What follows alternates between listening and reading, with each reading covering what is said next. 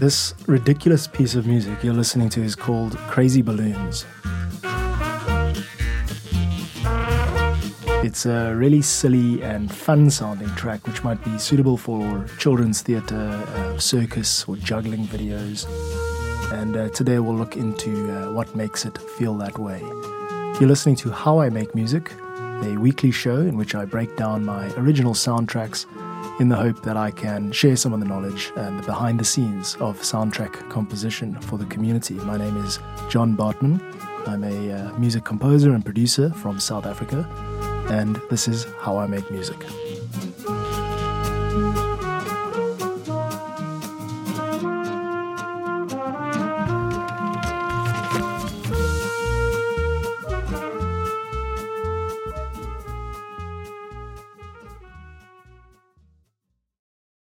Right, let's get to it. Today's piece of music is called Crazy Balloons, and I wrote it as a part of my then gypsy jazz band. Gypsy jazz is a style of music from the 1940s, popularized by a French band called the Hot Club of France. The Hot Club of France was an all-string band. The lineup was 3 guitars, a violin, and a double bass, and somehow using these relatively soft instruments compared to brass, they're relatively soft. They managed to really ignite the scene and ignite the room. So how did they do that? And the answer in brief is rhythm. A tight, solid core groove was required for this genre to really get people going. I decided to try and imitate this style using my knowledge of guitar and the software. So let's break it down piece by piece, starting with the core rhythm of this song, which is, without a doubt, the guitar. Now, it's played in a la pompe style, which means the pump, and it's very much a straight rhythm. Give it a listen.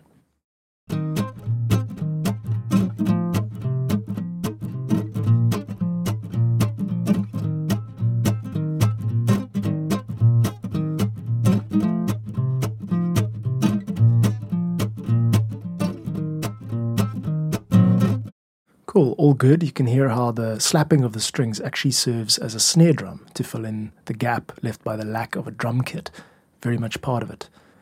I couldn't resist getting a little bit fancy with the fingerwork, and I included this tiny little hammer-on fill at the end of the guitar phrase. Listen out for that again a little bit later. Great. Next up, I recruited my double bass friend, Jacques Lowe. So he laid down the bass track, and I also panned the guitars left and right. Let's hear that.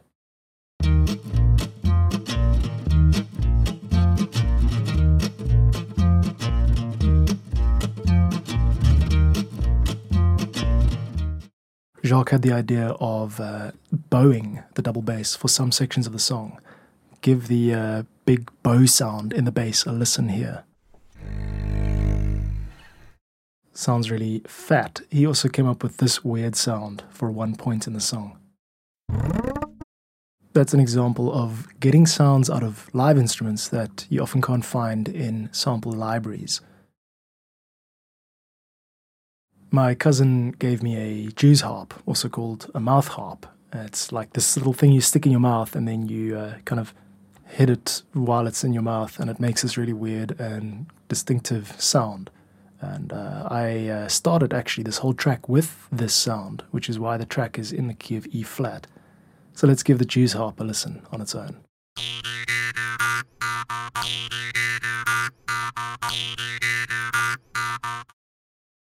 I'm always amazed at how picking up a new instrument or picking up like a new sample library or a new patch can really spark off ideas and get you going.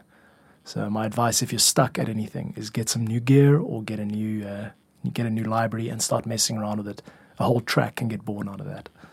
This Jew's harp sound was pretty cool, and I tried to sort of replicate it using a sawtooth wave. And here's what I came up with. It's very raw sound, very like raw oscillator sound. I put the two together in this little arrangement, and they sort of go back and forth, but share the same sonic territory. Here's how it sounds.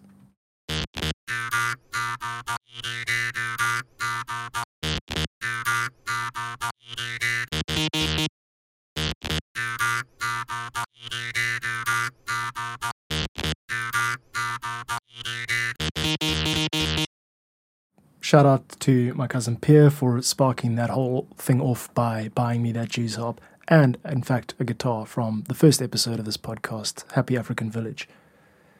Super cool way to start new stuff is get new gear. All right, let's move on to the drums that are in the song, and then we'll play that whole rhythm section together before we move on to horns and strings. It's a really big arrangement, this one. So let's unpack it slowly. There are 3 levels of intensity in the drums during this section, during this song. So you could think of them as mild, medium, and hot. Let's start with mild. It sounds like this. It's usually during the verse section, which is softer.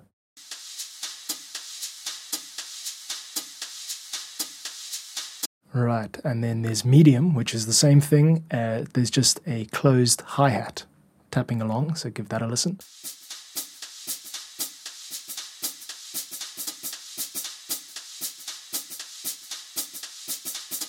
And finally, the most intense level, where we remove the brush drum loop and we replace it with an open hi-hat. That sounds like this.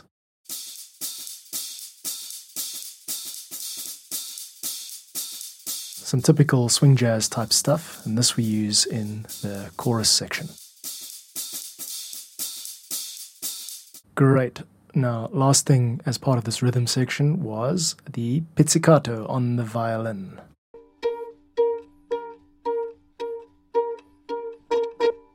Because it's my ambition to be the world's best violinist, so I even recorded that in stereo with 2 different takes. That's me jumping on the old violin, and I just wanted to add a little bit of an up-tempo rhythm, 1, 2, 3, 4, 1, 2, 3, 4 on the offbeats, and that creates the bounce, that creates lift when you're doing this kind of music. So yeah, pick it up on the 2 and the 4 if you want to do that. Great. Now that is the entire rhythm section. I'm going to play the consolidated file for you now. Give it a listen.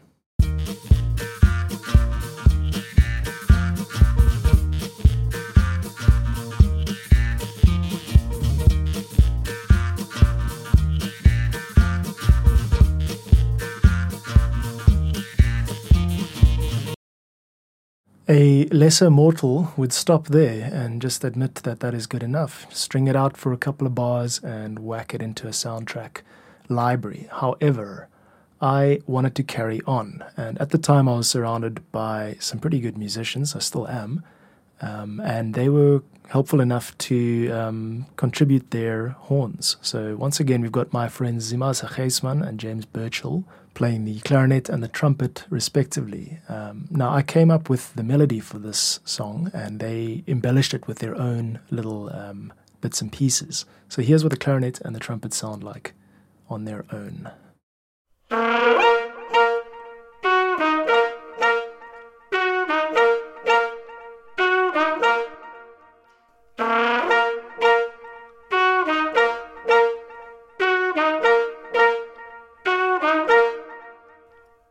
I love it so much that I even ran it through a delay, so you can hear it panning left and right. The main singable, memorable melody in this song is in the verse section. Here it is.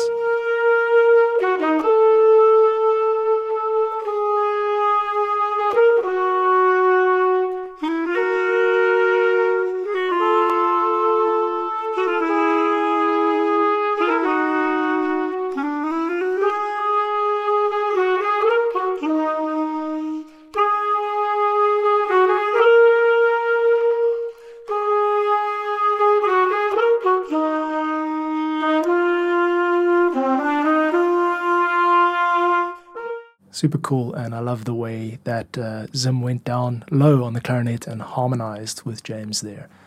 I still get so excited about simple stuff like 2 instruments harmonizing, and I feel like privileged to be able to work with these real musicians who've studied it. I'm a hack musician. I haven't gotten any formal training, and that's important to me because I want you to feel like you can do cool stuff even if you are a hack musician like me. More on that later. I think I'm going to work that into the overall message behind this podcast. Let's talk about dissonance. Dissonance is when 2 notes sound very ugly together and we all cringe and hope that they're going to get resolved very quickly. Now, in the chorus of this, there's a moment where the trumpet and the clarinet should be playing the same note, which is a B flat, but the clarinet drops it down to that A and it sounds really dissonant.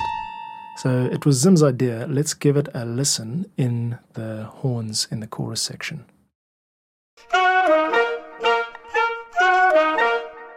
Here is the quote-unquote problem note a few times in succession. Definitely horrible sounding and at the same time very pleasing because it immediately gets resolved. I'd like to just bringing this up because I want to stress the importance of accidents and being open to accidents and being constantly on the lookout for these small deviations from perfection. We don't want perfection. Our human ears end up rejecting it. So to deliberately include this type of stuff in your work is not always a bad idea. Sometimes it can just sound horrible, but I encourage you to open yourself up to these accidents and decide which ones are worth keeping. Because ultimately it's the difference between a soundtrack that sounds like, perfection and a soundtrack that sounds human. And we seem to always be, getting pulled in one of these two directions. You have to decide where on that scale you want to land. Sometimes it's more appropriate to deliver something perfect, and sometimes you want to thrill the audience that is bored by perfection. Cool, so let's move on to the strings. I take every opportunity I can to record live violin. I have decent sounding string patches which do a better job, and the reason I carry on inserting myself violently into my soundtracks is because I am super ambitious and I really want to continue to improve on the violin. For this soundtrack, I did use my violin. I layered it, I think, 8 times and bounced that all down with some reverb, cut all the low end out, so it's really that really thin, high-sounding string sound. And to me, it sounds beautiful, like the type of thing you'd hear at an orchestra at City Hall. Here's the part, and it's dry, meaning there's no reverb, so don't judge. Here we go.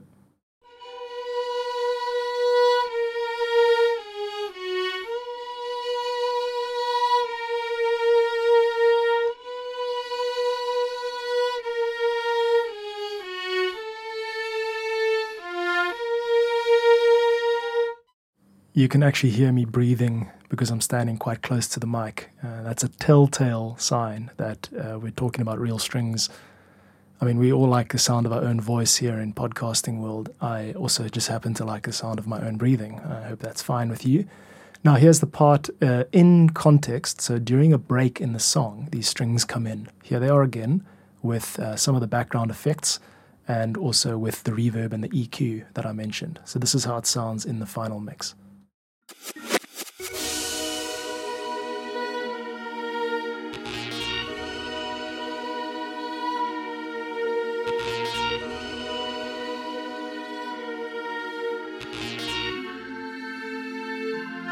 Now up an octave.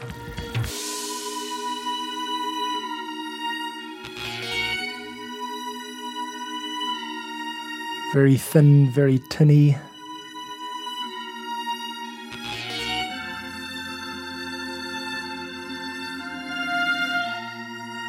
And here comes a slide. Now, to me, that is just as authentic as it gets. It really sounds better to me than software strings. Obviously, it's a lot more work, but I take some pride in knowing that it's been done with authenticity. If you have any chance of putting live instruments into your soundtracks, go ahead and do it. It might not sound as good as a sample library, a professionally recorded Niels Fram piano or session guitar or whatever. It's humanity that we're after. Don't think big film score, don't think Game of Thrones soundtrack, don't think perfect mixing and mastering. You should be trying to connect with people on your level first. And really creating music with humanity is how you stand out from all the others who are trying to simply emulate and simply, get the job by sounding like someone else. Sound like yourself. That's the take-home message here. Sound like yourself. Jeepers, there is a lot to get through. This is a really rich track. Next up, I just want to play a few small things, very short and small additions to all of this other live instrumentation, which create moments in the track, create little lifts and fills and builds and drops and things that break up the monotony of a loop. I'll start with this harpsichord sample. It's just a little bit of flair it drops in at the beginning of every new chorus, I think. Then there's this build-up moment. I'll play the whole thing for you first. Give it a listen.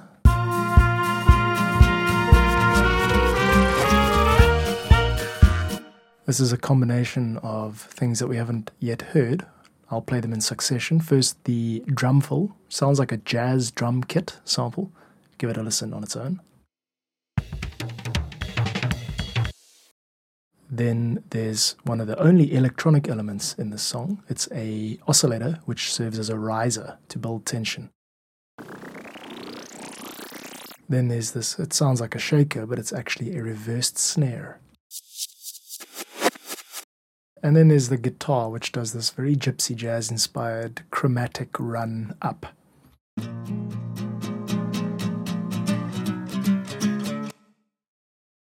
All of these things combine to create this lift in the mood and prepare the listener for a big drop, which is the chorus. So a couple of small little things there that really add to that moment. Let's hear the moment one more time.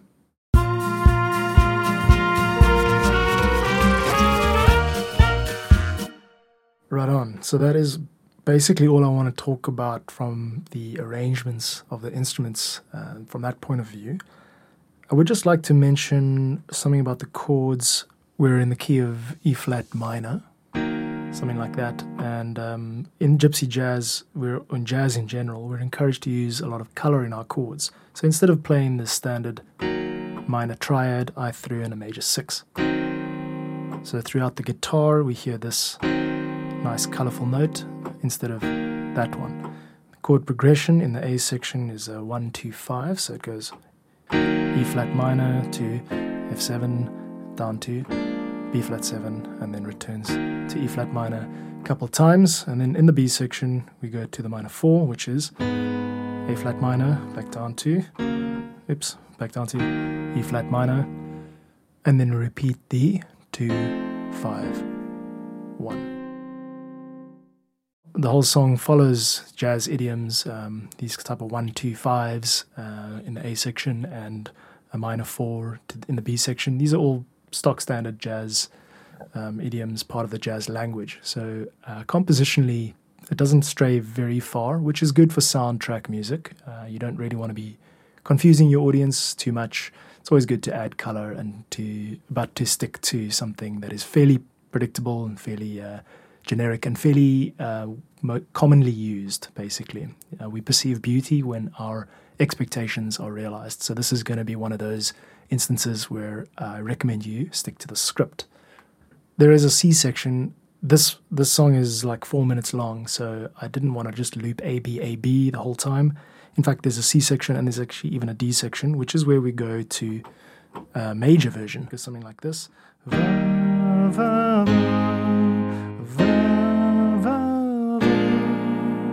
Just a little brief interlude which breaks up the heaviness of the song. And funny enough, if you were to play the song to someone and say it's a happy song, most people would agree because it's uplifting, it's up-tempo, and it's silly. So it puts a smile on your face, but the majority of the song is in a minor key. So major and minor can be thought of as guidelines for creating mood, but it's really not like a carved in stone. You can create a major sound with a minor key and vice versa. It really depends on factors like rhythm and harmony. So yeah, continue forwards, breaking every single rule that you can think of. One last thing before we close off is this sound, which I would totally feel was missing if I didn't include it. Obviously adds to the overall stupidity in this track, which is great. All in all, this up-tempo jazzy, gypsy jazz style piece, which was originally written for my band, Pravda, I'll link in the show notes, as an electro swing track. We have performed it live. There might even be a video somewhere. I think it's complex enough to do that, but I've repurposed it as a soundtrack for the benefit of the community. So go ahead and use it. It's for you. All right, that pretty much sums it up for this episode. We'll listen to the full track in just a moment, but before we do that, thank you for listening to How I Make Music. This is my weekly show in which I break down an original soundtrack that I've written and share some of the insights behind how it was made to give some knowledge to a community of, bedroom composers, untrained musicians like myself who might benefit from hearing what other folks like us are up to. You're able to download this track for your own projects. If you need it for a video or a podcast, go ahead and grab it from my library at johnbartmann.com, JOHNBARTMANN.com. I'm on Twitter at John is the Music, and this podcast is available on Spotify and Apple Music. Search for Apple Podcasts. Search for How I Make Music. So check out How I Make Music on Spotify. And I love being a part of the community of audio fiction creators and other crazy, wacky folks. So that's it. And here is Crazy Balloons, a adaptation of one of our dance electro swing tracks.